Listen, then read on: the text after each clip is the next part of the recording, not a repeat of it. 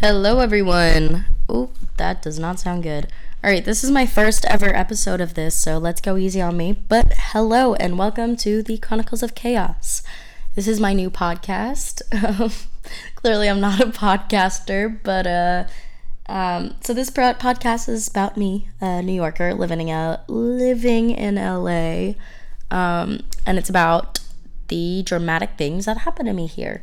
Because I've only been living here for about like 5 months now, and some crazy shit happened. I mean, I feel like, because I never went to high school, honestly. I was online schooled, went during the high school years, and so I never went to high school. But I feel like I'm in high school, but in a big city, which is a really strange feeling, because it feels like everyone knows everyone, and there's just like a whole lot of drama out here. And it's honestly pretty funny. I'm not like new to drama. I've kind of always like lived a pretty chaotic life, I guess you could say.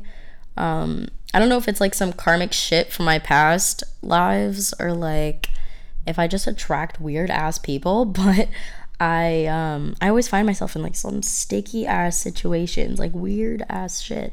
But yeah, so I'm here to talk about that stuff with you guys. I'm not gonna give the stories today. This is just kind of like an intro episode, where I'm just gonna be like talking about, what it is and what's going on and why I'm doing this. So pretty much, yeah, how I moved out here. I obviously am from New York. I lived out there for a while, and shit happened with my ex, because like I always had bad luck with guys. Like, they progressively got worse every single relationship. But the last one, like, some shit went down with that. There's a whole fucking book coming out about it. But anyways, regardless, it ended with me moving out here. And I thought, like, when you dream of something for a really long time and, like, you can visualize it, like, it's in your mind. It's like a movie that you can play out. So that's what LA was for me. Like, I'd been dreaming of moving out here since I was like 3 years old, and I would just like picture what it would be like and all this stuff. And then when I got the boyfriend, I was picturing our lives here together. And in both cases, reality is just not it. Like, it is just not the same. I mean, it's good now. Like, shit had, like, nothing crazy has happened like super recently, but we'll see. Because somehow it always finds me. But yeah, so I went on a bunch of dates when I first moved out here, and none of them actually went well. But the one thing I did get from those dates is that I am a great storyteller. They weren't actually interested in me, but they were interested and fascinated about the crazy shit that has happened in my life. They're like, this is like not normal.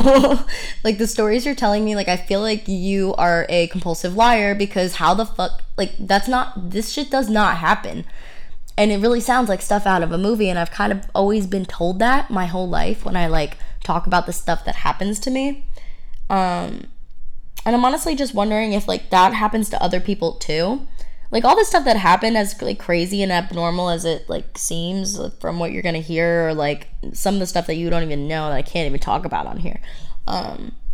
Like, as bad as it seems, it is also not bad, because like I'm glad all of this stuff happened, because it really did shape me into the person I am today. Like, my mindset is completely different. Like, I look back onto like when I was 17, and I was just like, I just had no idea what I was doing. I still don't really know what I'm doing necessarily, but I definitely have a better mindset and like control on my emotions, and like at least I have a somewhat of a plan, I guess.